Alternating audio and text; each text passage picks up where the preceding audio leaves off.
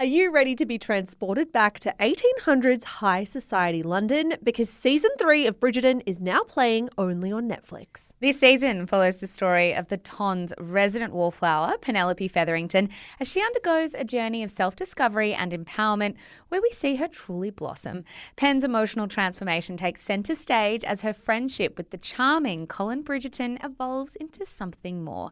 For those not yet acquainted, Colin, the charming younger brother of the Bridgerton family, is about to turn Penelope's world upside down. This is the ultimate good friends to lovers story. From those initial butterflies to when both parties realise there might be something more between them.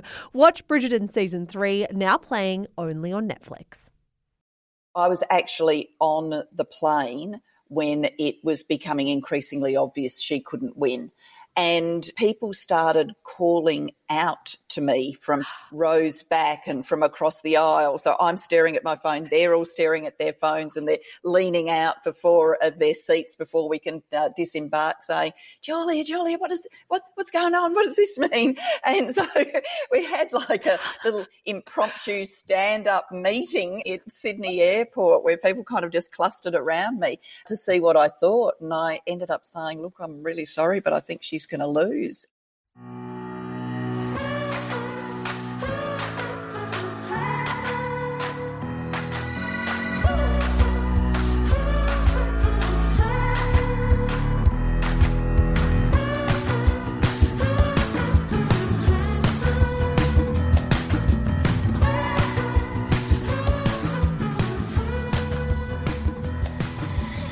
Hello and welcome to this very exciting In Conversation episode of Shameless with Julia Gillard.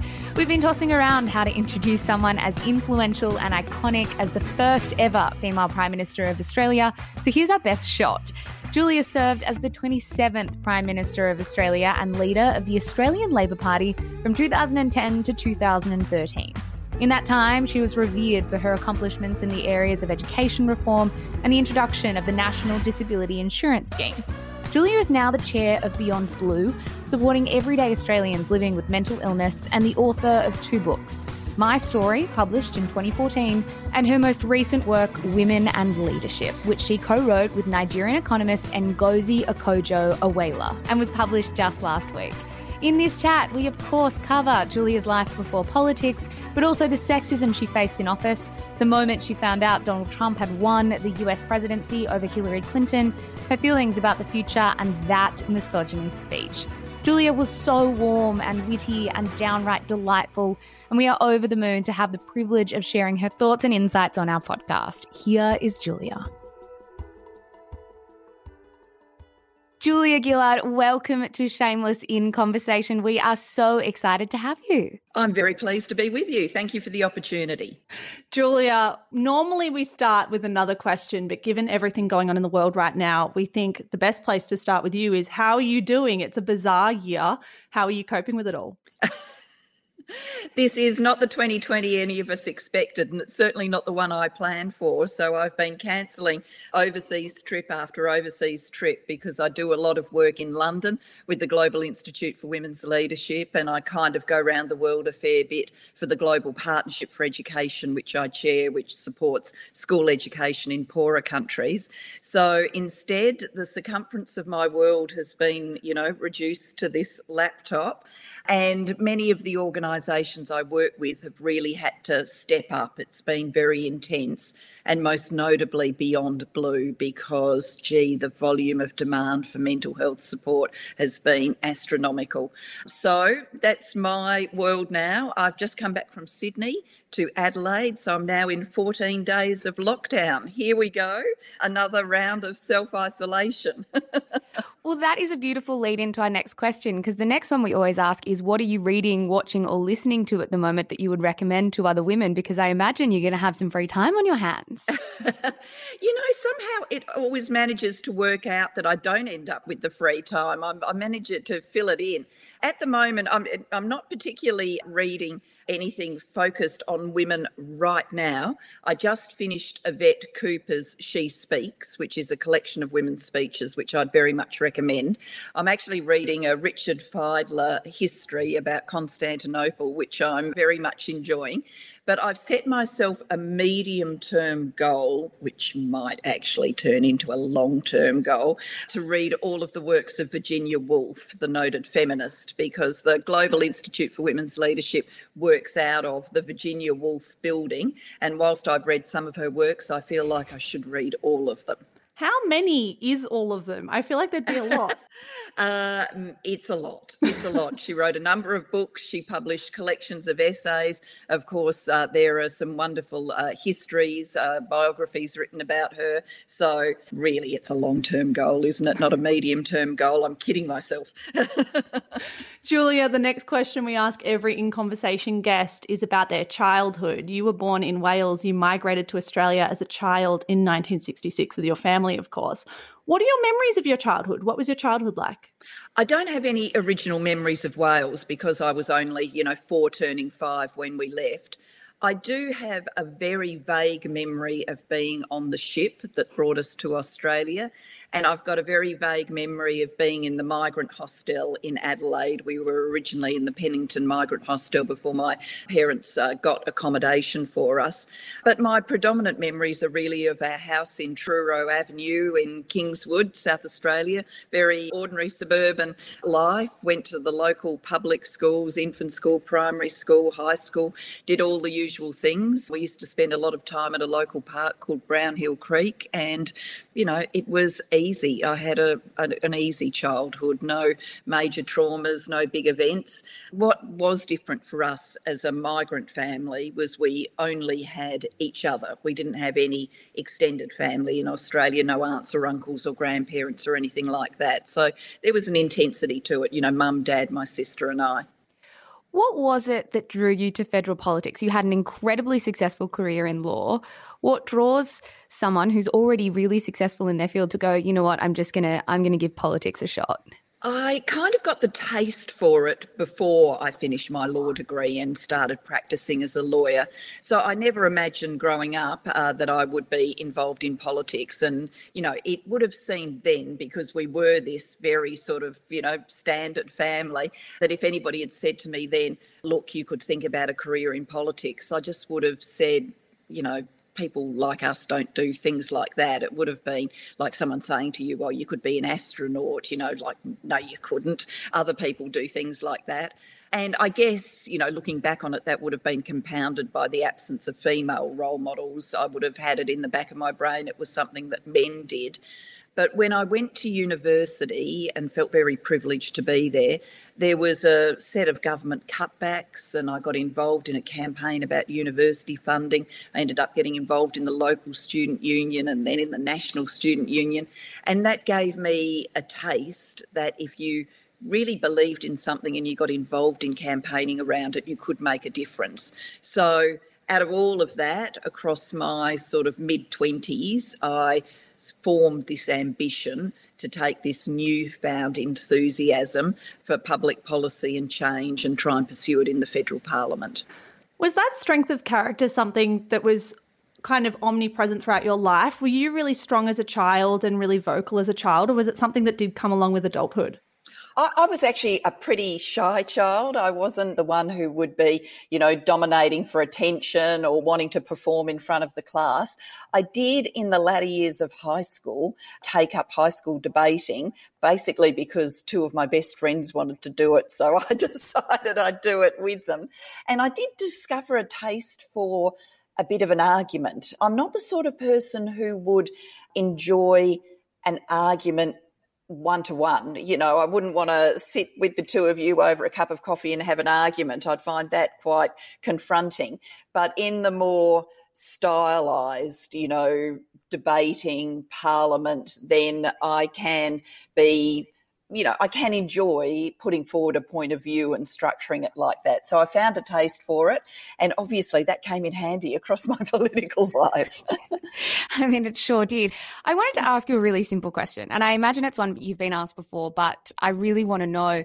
You were obviously the first female Prime Minister of Australia, and when that happened, when you were sworn in, what did that feel like? Did the gravity of that hit you in that moment? It did at the swearing in. I mean, the swearing in is the formal bit, and there was obviously many hours leading up to that where I knew I was going to be Prime Minister, but you hadn't been formally sworn in. So, from the moment that the Labor Party room endorsed me as leader, I knew I was going to be Prime Minister. And the reason it hit me then wasn't actually the gravity of the formal swearing in. It was that it was being done by a female Governor-General. And Quentin Bryce is someone who across her lifetime, when it was really, really hard, and had fought for gender equality. And I kind of could see in her eyes how, incredible this moment was for her. And so I sort of picked that up. I took the time, which I hadn't taken until that point, to just go, yes, this is happening, and to really feel it and feel the significance of being the first. Julia, you've just co-authored a book with Ngozi Okonjo-Iweala. It's called Women in Leadership, and a lot of the book is exploring all the hurdles that are placed in front of female leaders that aren't necessarily placed in front of their male counterparts. We want to talk to you about an article that was published by political journalist Michelle Grattan in June 2010. This was after you were made Prime Minister, and this is a direct quote from that article. "Nice girls don't carry knives, so Julia Gillard, who has arrived in the Prime Ministership with the image of the clean, fair player, knows she has to be persuasive in explaining how she came to plunge one into Kevin's neck." She finished with, "As the government gets back on track, there will still be plenty of spin. But Gillard does do it with panache and that disarming, girlish laugh." Did you read those kind of articles at the time? And I wonder, do you think very deeply about them, or do you want to get on with the job and just kind of not think about the overtones and undertones of what's being reported about you? In the moment, you've got to get on with the job. You do have to be across the media, because the media feeds on the media, and you're going out to press conferences every day, so you have to know what's in it. I would read all of the newspapers myself. I know that sounds very yesterday. Imagine that, getting out a newspaper and turning pages. But I would read all of the newspapers myself early in the morning, and then I'd get briefed by the media team about what was happening on radio and TV. So you were across it, but you couldn't let it get in your head too much. You had to get on with the job. And one of the things for me now in the time post-politics is I knew as it was happening that I was being treated differently because I was a woman, but I didn't have the time and space day after day to unpack that or think about it. And in the time since, when I first wrote my book about my time in office, My Story, I tried to analyse what happened around being the first woman. And I got so intrigued by it that led me to suggest to King's College we start the Global Institute for Women's Leadership, which we've done. And we're now going to have a sister office at the Australian National University. And then ultimately it led me to writing this book. And I do think, reflecting back now, that there's always a reaction when a new Prime Minister comes on the scene, whether that's because they've been elected at an election or the leadership of a political party has changed, Paul Keating taking over from Bob Hawke, for example. But I do think there was an extra kind of frisson around it because it was a woman taking power from a man. In your prologue, you and Ngozi wrote at the very start, "Something is going on. Women leaders all seem to be facing the same kinds of problems. Why is it as bad as this and not getting any better?" What kind of dots were the two of you connecting when you were looking globally at women in leadership? Well, I think the dots we were connecting at that time, it wasn't so much a dot as a boulder falling from the sky, but when Hillary lost, that sparked a million conversations. But even in the lead up to Hillary losing, when I would see Ngozi at various international events, she'd tell me about things that were happening and discussions she'd had. She's, would see other African leaders, people like Ellen Johnson Sirleaf and Joyce Banda, and they would tell her stories about things they'd experienced as women leaders. And then she would speak to, women like Erna Solberg from Norway. And, both she and I having those conversations started thinking, we see women from right around the world, different cultures, different contexts, and yet they keep saying the same things to us. I mean, how's that possible? Why are we still in this moment where so many women are recording such obvious differential treatment? And so we were musing about it, and then when Hillary lost, it moved from musing to, we've really got to do something about this. We've got to collect these experiences and try and analyse them. The day Hillary lost, what was that like for you? Because I think for a lot of women, it's a crystal clear memory. Like, I remember exactly where I was, exactly what I was doing on the day that Hillary lost to Donald Trump. How did you cope with that loss, and how did that feel for you personally? I know exactly where I was too. I needed to go from Adelaide to Sydney. I had an event very early the next day, so too early to fly in the morning.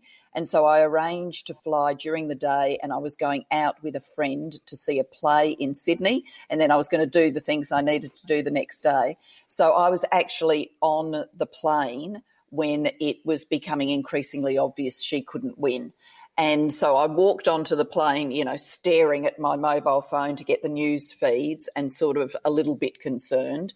And then when the plane touched down in Sydney, put my phone on immediately, and it all started flooding in, and it was clear she was very unlikely to win. At that stage, it was, theoretically possible, but really not going to happen. And, people had seen me on the plane, but, normally people say hello or something and then they leave you to it. But people started calling out to me from rows back and from across the aisle. So I'm staring at my phone, they're all staring at their phones, and they're leaning out of their seats before we can disembark, saying, Julia, what's going on? What does this mean? And so we had like a little impromptu stand-up meeting at Sydney Airport where people kind of just clustered around me to see what I thought. And I ended up saying, look, I'm really sorry, but I think she's going to lose. And, like everyone was shocked, sort of. I mean, I don't know what walks of life or background those people came from because I only saw them in that moment. But it seemed to me like I was seeing a, cross-section of Australians, and they were all really upset. And then I met my friend who's, quite an interested political person. He worked in politics with me, and we did go and see the play, but then we did have to have a few glasses of wine afterwards and a bit of commiseration. It was just so sad. I think everybody had a bit of a commiseration drink that last night. What a story that one is. Another quote in the book, you said, the longer I served as Prime Minister, the more shrill the sexism became. You're not beating around the bush in any of these quotes. Was there a day you decided enough is enough, that this is hitting fever pitch? No, not really. I mean, I was obviously very unhappy the day of the, ditch the witch, Bob Brown's bitch rally outside Parliament House with Tony Abbott addressing the crowd, standing in front of those signs. And a number of those protesters came into the public galleries in question time, and a few of them sort of called out at me. So I was incensed by that. And I think, in the question and answer session that day, the fact I thought that was grossly unacceptable very much showed. People would point to the misogyny speech and say you must, in that moment, have felt it all come together. And in many ways that's right. I did at that moment feel what had been building for some time, this sense of frustration that I was being treated differently. And because of the politics of the day, I was now apparently going to be criticised in the Parliament for me not being good enough on sexism. And that did spill out into the cool anger that fueled the misogyny speech. Let's talk about that misogyny speech for just a little bit, because it is so incredibly relevant today. In fact, I would say more relevant now, particularly with our audience. We speak to women in their 20s. And when we posted about the 10-year anniversary of your prime ministership and also about that iconic speech, it became our most liked photo on Instagram ever. And I think so many women online, on TikTok and on Instagram in particular, adore that speech. They think it sings to them and sings to their experience of the world. Do you think the fact that we're living in a Donald Trump era has anything to do with that? Do you think the fact that we saw Donald Trump be voted in over Hillary Clinton galvanized this feeling within young women? I do. I absolutely do. I mean, we talk about the waves of feminism when people talk about feminist history. And what sometimes gets left out of that story is waves always have a backwash. And I think when I was Prime Minister, we were at a time when the backwash wasn't obvious. And so it was pretty easy. You know, the world had gone through a huge economic crisis. People were focused on the economy, on jobs, on security. Young people would have been thinking to themselves, gee, you know, am I going to get an opportunity when I leave school or tech or university? And at that stage, I think if you talk to a lot of young women, they would have said, look, I need to focus on these, you know, things, getting a job and the like, making my way in the world. And on feminism and women's equality, look, things are getting better, and maybe the rate of change isn't quick enough, but things are getting better. After Hillary lost, after seeing some of my experiences, after experiencing this world, I think for many young women it came home. Look, things don't just go like that. Sometimes they're at real risk of going backwards, and that's intrigued them again about feminism and made them want to make a contribution to it. But it's also driven a set of behaviours in people's own lives where they're prepared to, you know, take a pretty strident step forward and say, look, I'm not going to be treated differently. I'm not going to tolerate this. But that comes at a cost. And, you know, people, I think, listening to the misogyny speech to kind of get them up for the next bit of that struggle, I think that does happen. And I never foresaw that when I gave the speech, but I'm glad it happens and that it's got that resonance for young women. Erna Solberg, who is the Prime Minister of Norway, told you in your book, I worked out years ago to always smile a little bit so everyone always thought I was in a good mood. I want to know, were there conversations you had when you were in office that you had to be conscious of how your face was resting in order to be or appear more likeable? I wasn't aware of resting bitch face then. Erna Solberg joked with Ngozi and I when she first came into the room for the interview that her media advisor had explained to her what resting bitch face is. That wasn't a thing when I was Prime Minister. But it wasn't that anybody would be in my ear saying, you know, smile more or anything like that. But you were conscious, and the women leaders we interviewed for the book talk about this, you were conscious that, you know, there's a kind of pretty narrow pathway between looking too tough and people thinking you're not at all likeable, and looking too emotional and people thinking you're too weak to lead. I was conscious of that. And all of our women leaders talk about being conscious of that and sometimes self-limiting their behaviours because of it. And looking back, you know, I can see that, you know, I did limit some of my own behaviours because I was conscious of it. And it does make you tighten up, and then you get the criticism that you're, you know, robotic, not authentic enough, not, you know, putting yourself forward, being told what to say. And it's a common criticism of politicians, but I think there's a particular bite to it when it's used against women. And the woman that we interviewed who probably had that the most was Theresa May, who routinely got referred to as the Maybot. And, you know, dreadful headlines, you know, the Maybot is malfunctioning and things like that, to really, you know, just stereotype who she was. And the whole thing was alienating for her. It was, you know, begging people to conclude that she wasn't someone that they could feel a connection with. Coming up after the break, why do we look down on women like Julia who choose not to have children? But first, a word from today's sponsor.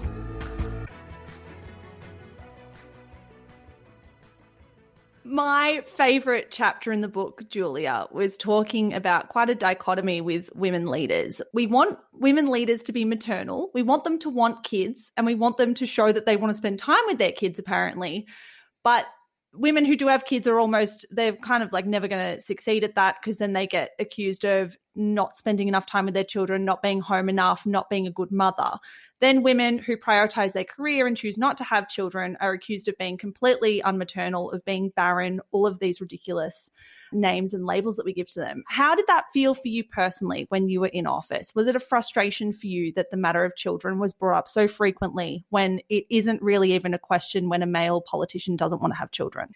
Oh, hugely frustrating. I mean, I worked out really early on in my political career that for a woman in politics, there is no right answer to the question, do you have children? No right answer, because if you say you don't, then, and I don't, people think, she doesn't understand anything about family life. How does she know what ordinary Australians are going through? And I think there's a little bit of a suspicion that, career girl, ambitious, power hungry, didn't even stop to have kids, that relentless about where she wants to go. And then if you do have kids, and many of my female colleagues experience this, Tanya Plibersek, Nicola Roxon and many others, then the next question is, well, how are you going to, represent us in Parliament? How are you going to do a good job if you've got the children to look after?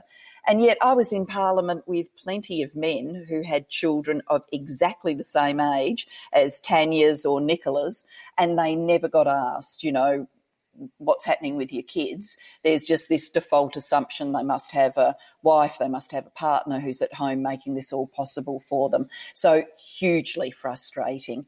And it, could get to the stage where I sort of built a pretty big protective layer inside myself and didn't let a lot of these insults get in. But by the time you're being labelled deliberately barren and you're reading newspaper articles that are comparing you with barren cows in the bush who were killed for hamburger mince, it's those things, even when you've got a fairly thick shield up, do get in a little bit. In an interview with Carrie Bookmore last week that I watched, you noted that you wished you had spoken or perhaps done more about the sexism that you experienced when you were in office. If you had your time again, what would you do? Yeah, I mean, I think all of us look back at the past a bit and think, what would have been different if? And you can't let yourself obsess on that question because you're never going to get to the answer. We can't go backwards. But I do sometimes muse on the past and think, when I first came to the Prime Ministership and there was first some form of different treatment, if I'd tried to call it out then and spark the conversation then, would we have worked through some of the issues before it cycled up and got quite as crazy as it did with, Ditch the Witch and all the rest of it? And probably the first of those I could have really picked on was the coverage of my second day as Prime Minister. So I was sworn in on one day. The next day I went to a shopping centre, talked with people, and the coverage was absolutely entirely about the jacket I was wearing. Vox Pop polls, what did you think of her jacket? It was a sort of 3/4 length coat. I mean, I was in Canberra, it was cold, it was winter. And I do wonder if I'd sort of said to the press gallery the next time I did a press conference, are you going to spend all of my time as Prime Minister reporting what I'm wearing, or are you going to sometimes report what I say about the policies for the nation and the big things we're trying to get done? I think they would have, I think some heads would have gone back. It would have been like, woof, what she just said. And some of them would have been very defensive and possibly angry. But some might have taken it in and we might have, provoked a conversation we needed to have. Do you think it would have been easier for you to speak up, though, if you had more support and more colleagues around you highlighting exactly what was going on? It's very difficult to stand up for yourself when perhaps everyone around you is silent. Yes, it is. And I don't put bad motivations on that silence. I think a number of people probably came to the same conclusion I did, which is the gendered piece, the differential treatment would be worst at the start and then everybody would settle down. There's a female Prime Minister and then it would be back to business as usual. And many people, including myself, would have concluded from that, look, shining a spotlight on the gender stuff is just going to increase the amount of time we're talking about it, whereas really what we're trying to do is get to the politics as usual bit and be received as Prime Minister rather than first woman Prime Minister. So I don't put bad motivations on the silence, but I think silence is disempowering. And often the people who are best placed to call out sexism are not the people it's happening to. It's the men, It's the other women who are in the room seeing the conduct who can often make the bigger difference. Because when a woman calls it out herself, one, she mightn't be feeling that resilience in the moment to do it. Second, people are always going to have a little second guess about the motivation. Is she pointing it out because it's truly sexist, or is she pointing it out because she thinks she's going to get some advantage out of pointing it out? Whereas someone from the outside coming in and saying, look, that wasn't right, they don't have that potential conflict of interest. Absolutely. Another fascinating aspect of the book was looking at women supporting women. And one quote I really loved was, "Women must champion each other. This can be difficult for us. Women have been pitted against each other since the beginning of time for that one seat at the table. Scarcity has been planted inside of us and among us. This scarcity is not our fault, but it is our problem." Later on in the book, you wrote, "The politics of scarcity will tear women as a collective apart if we let it." I guess I want to know, did you feel at times that your women colleagues were more intensely critical of you than perhaps your male colleagues were?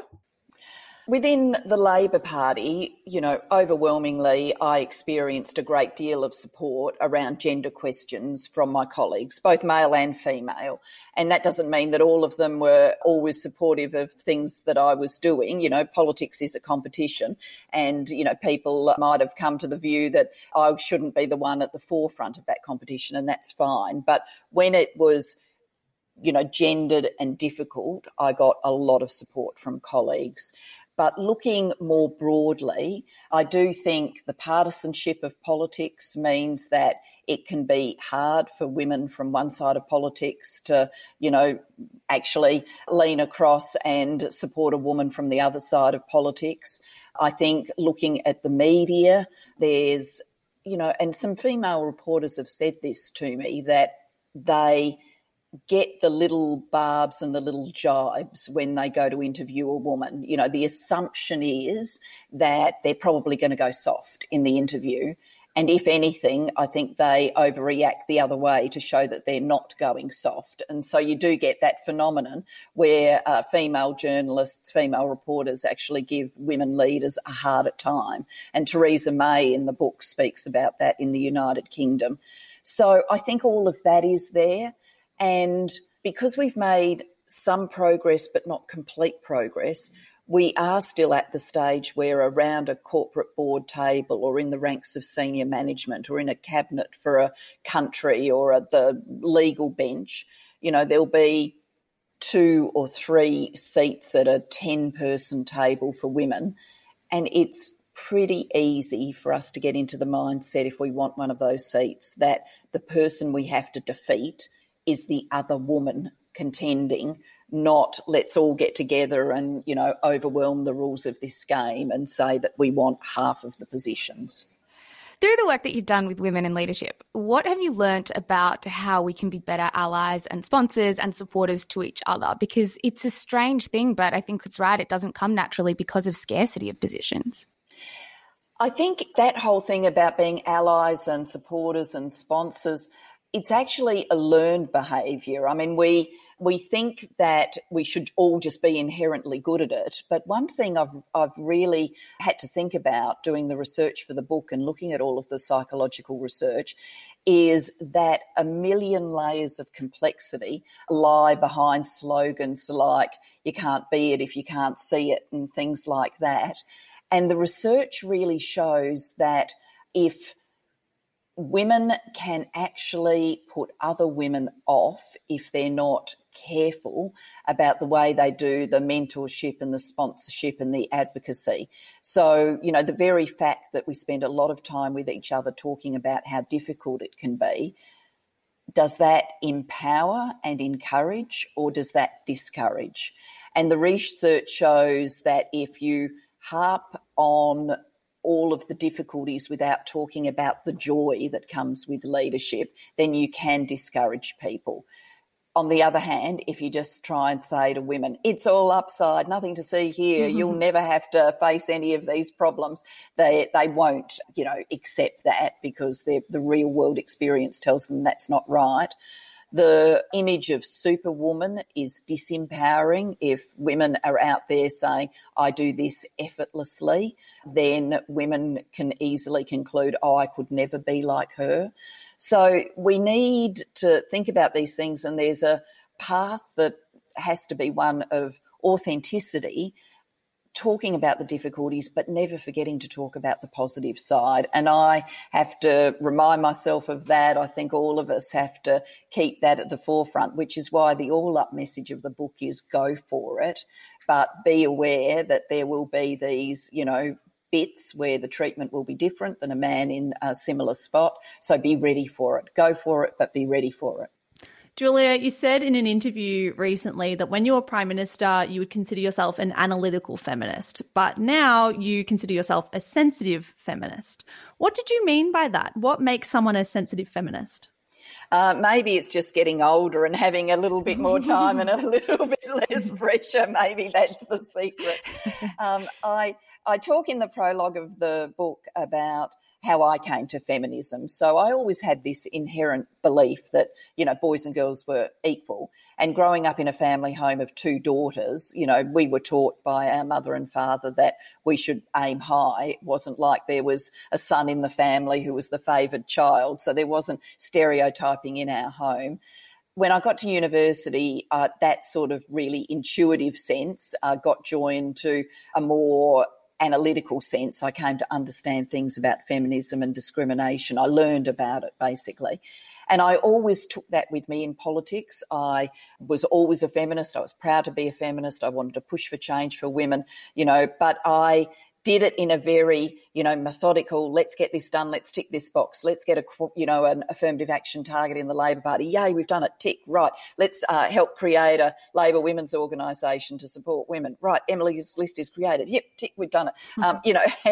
And I didn't savour, I guess, those moments of achievement, and I didn't savour enough the chemistry of that sisterhood coming together. There's something more to it than just the practical dimensions of a team aiming to get something done. And now I'm at this stage where, career-wise, I've already topped out. I've been Prime Minister. I'm now at this stage where I've got, I think, more time, more space to reflect on these questions. And I think it's harder when you're career building than when you're in, it's not that I don't have a sense of having a career now, but I'm clearly in a different phase. I think my favourite quote of yours, and I know for sure it was my sister's favourite too, was in your parting speech when you touched on sexism on the job. You said at the time, it doesn't explain everything, it doesn't explain nothing, it does explain some things. I noticed as I was watching that speech back this morning and last night again that your voice didn't crack until you began speaking about the woman that would come after you and the woman that would come after that. I want to know, do you remember being overcome with emotion at the thought of how things could improve for the women who come after you in that moment? That was certainly the most emotional part of my final speech as Prime Minister. But talking about self-limiting behaviours, I had steeled myself for that speech and deliberately decided that I wasn't going to, I did have an emotional quaver in my voice, but that I wasn't going to cry. Political leaders leaving office, losing elections, male political leaders often do cry in that moment. But I did have the sense that if I cried, then that would give a lot of people the sense that, somewhere deep inside us, we always knew a woman wasn't up to this top job. And I didn't want that to be my final impression as Prime Minister, that a woman couldn't take it. So I felt very much the need to show I could take it. And that whole thing about, your final speech, when I interviewed Theresa May and we recounted her experiences in the book, I don't know if you've ever watched her final speech as Prime Minister, but she's outside Downing Street. And on the last line of the speech, which is a line like, it's been the privilege of my life to serve the nation I love, she quavered a little in her voice, and that was the end of that speech, and she walked back into Downing Street. And that was reported as, as if she had sobbed through the whole thing.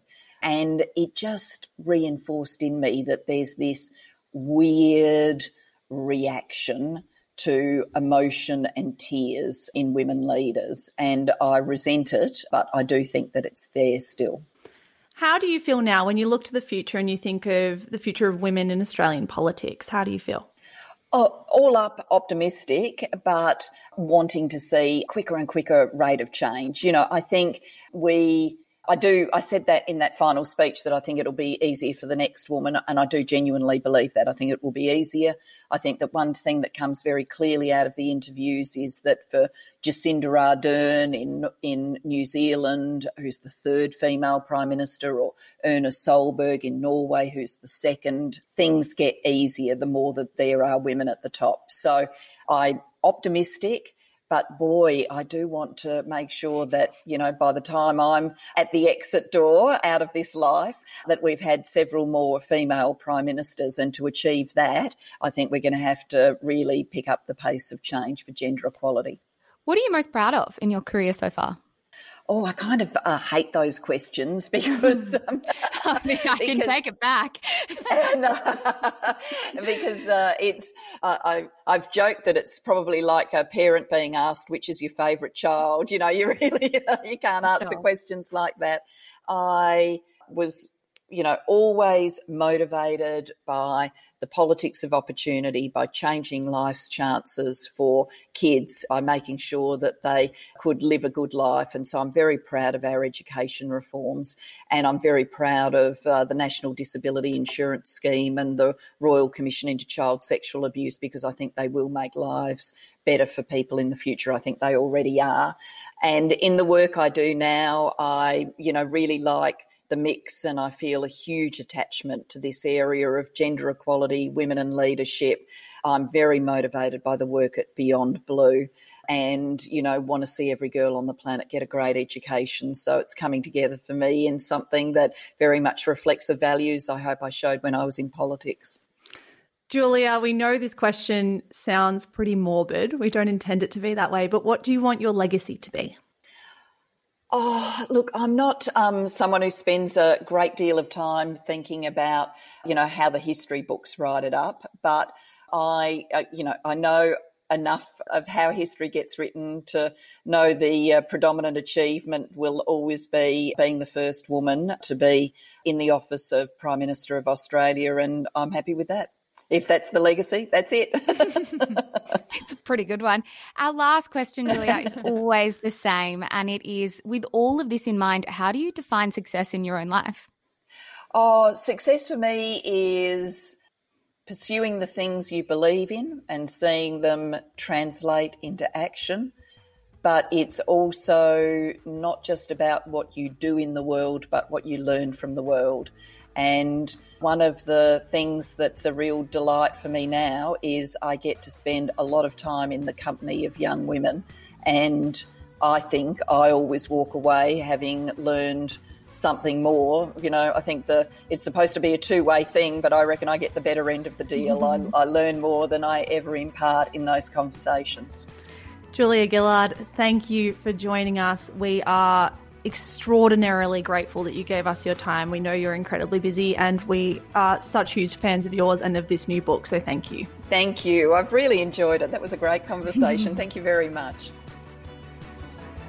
Thank you so much for listening to this In Conversation episode of Shameless with Julia Gillard.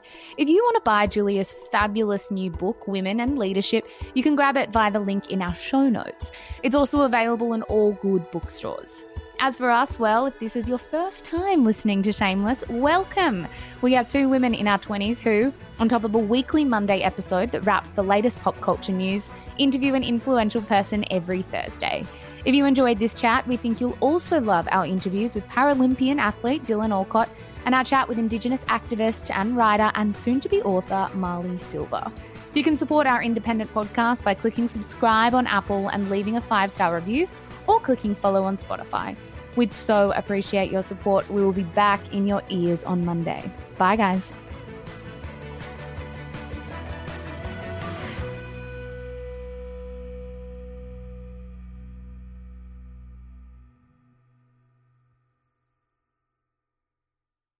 Hello guys, Mish here. I am the co-founder of Shameless Media. Thank you so much for giving us your ears and your mind and your time. We're so grateful. If you enjoy the stuff that we produce, may I recommend our brand new podcast, Style-ish. Stylish, if you want to say it quickly, style-ish, if you want to take the long way through. It is our podcast for all things fashion, brand, business, and beauty. If that is in your wheelhouse, if you care about style content, you will love this show. It is, of course, more than just a show as well. It is a newsletter. It is an Instagram feed. It is a TikTok account.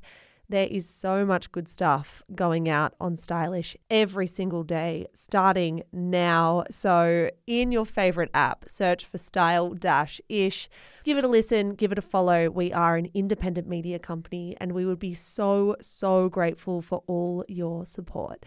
That's all from me, guys. Check out Stylish and have a good one.